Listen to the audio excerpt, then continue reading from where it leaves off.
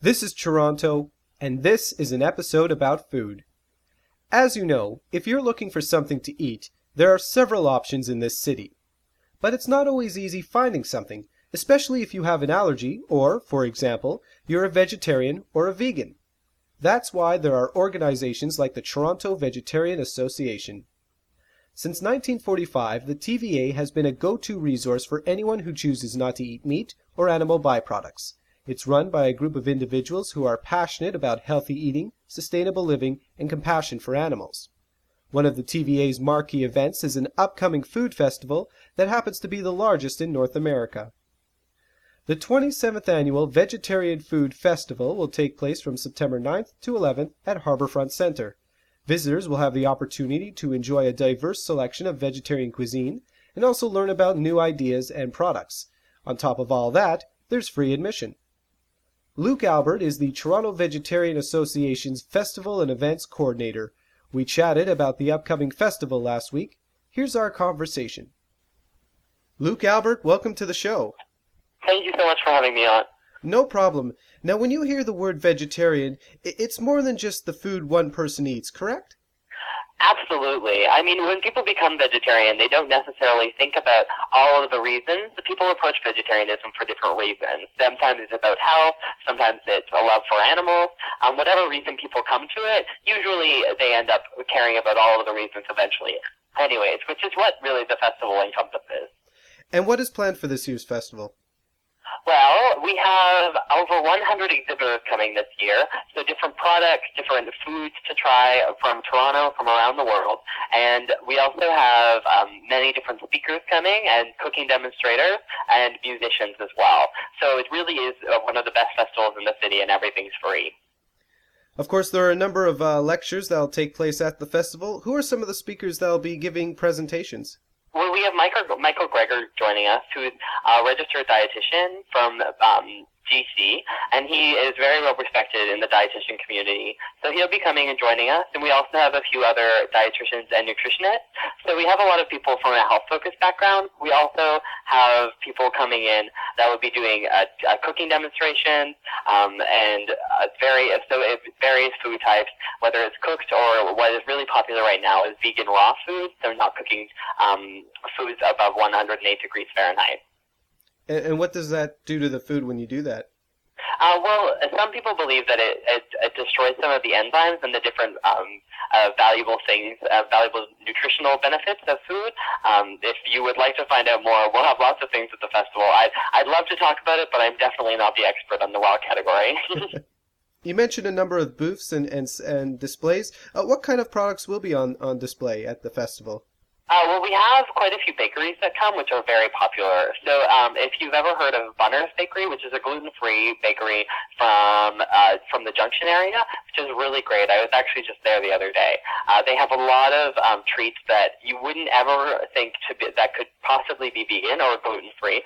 A lot of people right now, it's very common to have allergens to gluten. So it's really great to have companies that will respect that and create products for you that are gluten-free, sometimes organic, and for the most part quite nutritious. Now, you touched on this earlier, but is there a certain trend in the vegetarian movement, a certain style or certain foods that are being embraced while other foods are kind of pushed to the side? Right. Well, a lot of things. I mean, there are always trends in different things in pop culture or anything around the world. So in vegetarianism, for the most part right now, we're seeing a trend towards raw. So earlier in the year, there was a raw vegan festival, the first one of its kind in Toronto, and it was very, very popular and very well received. And we are picking up on some of that as well this year, and having some of those raw demonstrators coming, along with cooked people, or cooked demonstrators, and other food businesses all together in one. So not that raw necessarily has to be the only healthy option, but it's a great way to explore, and it's a great way to find out inventive, new, really interesting products and vegetables and different things, combinations that you could put together that you could never imagine would be as tasty or as interesting as they are. And of course, there's a difference between being a vegetarian and being a vegan. Right. So if you're vegetarian, and some people that are vegan will call themselves vegetarian, but the Toronto Vegetarian Association promotes vegetarianism and veganism. Most of the products that you will find at the festival are vegan, which means that in addition to not containing any meat or the product of an animal, they don't contain any byproducts of animals either, which would be milk or eggs or anything, and pretty much anything that comes from an animal or comes from the use of an animal. Mm-hmm. Now, Luke, do you have to be a vegetarian to attend the festival? Oh, absolutely not, and we welcome you to come if you're not, because it is the most fun thing to have vegetarians or non-vegetarians and non-vegans coming to the festival, friends of vegetarians, friends of vegans, people that are dropping by that have never heard of us before or ever even considered vegetarianism, and trying some of the foods that they would never think could possibly be good without having anything coming from an animal in them. And people are so surprised and so delightfully surprised because of how delicious everything is. Now, if people would like more information on the festival, where can they go? Well, they can visit us online at veg.ca/festival, or you can also search for us on Twitter, or you can look us up on Twitter at twitter.com/TorontoVeg, Toronto VEG, or just search for us on Facebook, and you'll find the Facebook invite there with lots of people very excited about it. I'm sure there's a few people wondering, but will there be free samples? There are so many free samples. If you come hungry, because there are so many samples to be given away and so many vendors that will be happy to sell you their delicious cookies and other wonderful treats at the festival. And for those who have never attended the Vegetarian Food Festival, what advice would you give them?